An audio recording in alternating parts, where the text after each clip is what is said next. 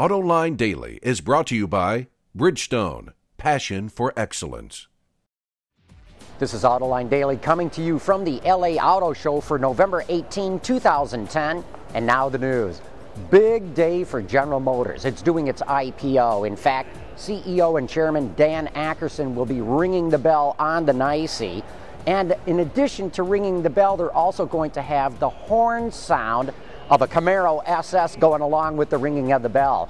In fact, to use this as a marketing opportunity, General Motors is going to have the Volt, the Cruze, the Camaro convertible, the CTS-V Coupe, and a GMC Sierra HD parked outside the exchange. Now, what we've known so far is that the government has raised $13.6 billion on this IPO so far, at about $33 a share. However, to get all the money back, now the government needs to see the share price go to about $53 per share, as Bloomberg reports.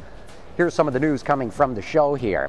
Toyota has announced the plug-in Prius price at $36,000.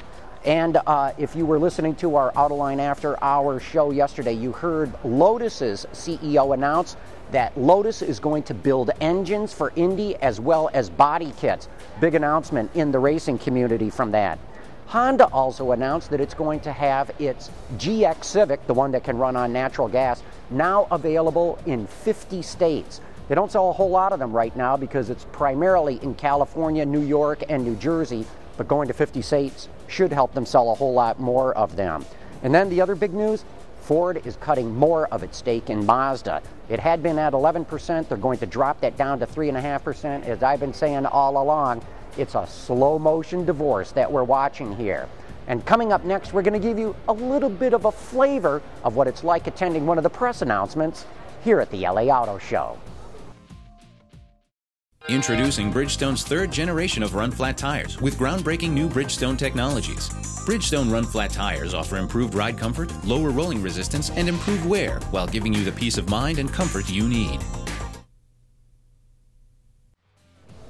When automakers introduce a new car to the media at an auto show, they always try to outdo each other. Why? Because there's so much competition for our attention.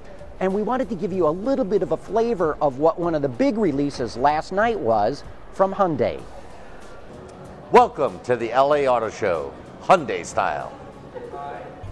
Sometimes everyone, including automakers, can get a little nutty at auto shows, so they can cut through the clutter and get attention for their cars. Take Hyundai at the Hotel Figueroa last night. When you weren't dodging masked people walking around in stilts, you were trying to avoid getting a hot foot from the fire breathers or listening to the CEO trying to get the mermaids' attention. You heard me right, the mermaids. It's crazy. It's absolutely crazy.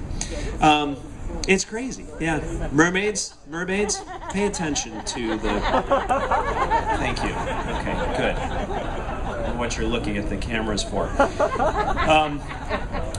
As crazy as it sounds, it brought a ton of journalists out to look at a car they could easily see this morning. Well, come to think of it, maybe it wasn't the only reason the reporters showed up. Could be they were drawn to see the dude who just happens to be the voice of Hyundai, better known as Academy Award-winning actor and singer. My favorite country artist, Jeff Bridges! And it sure doesn't hurt when your spokesman sells himself on your product and then announces it to the world. Digging the Hyundai. Seriously. Wonderful car. I do those commercials and I talk myself into it. I got one. And very good thing. Really good thing. And what'd you get, Jeff? I have a Genesis. But I think I'm going to get the Equus, man. Yeah. Hey, not half bad when you get a world-famous actor to start pitching your product, and sure sounds like he's going to end up buying a Hyundai Equus.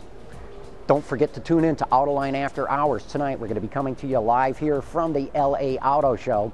But that brings us to the end of this report for today's news in the global automotive industry. Thanks for watching. We'll see you tonight and tomorrow.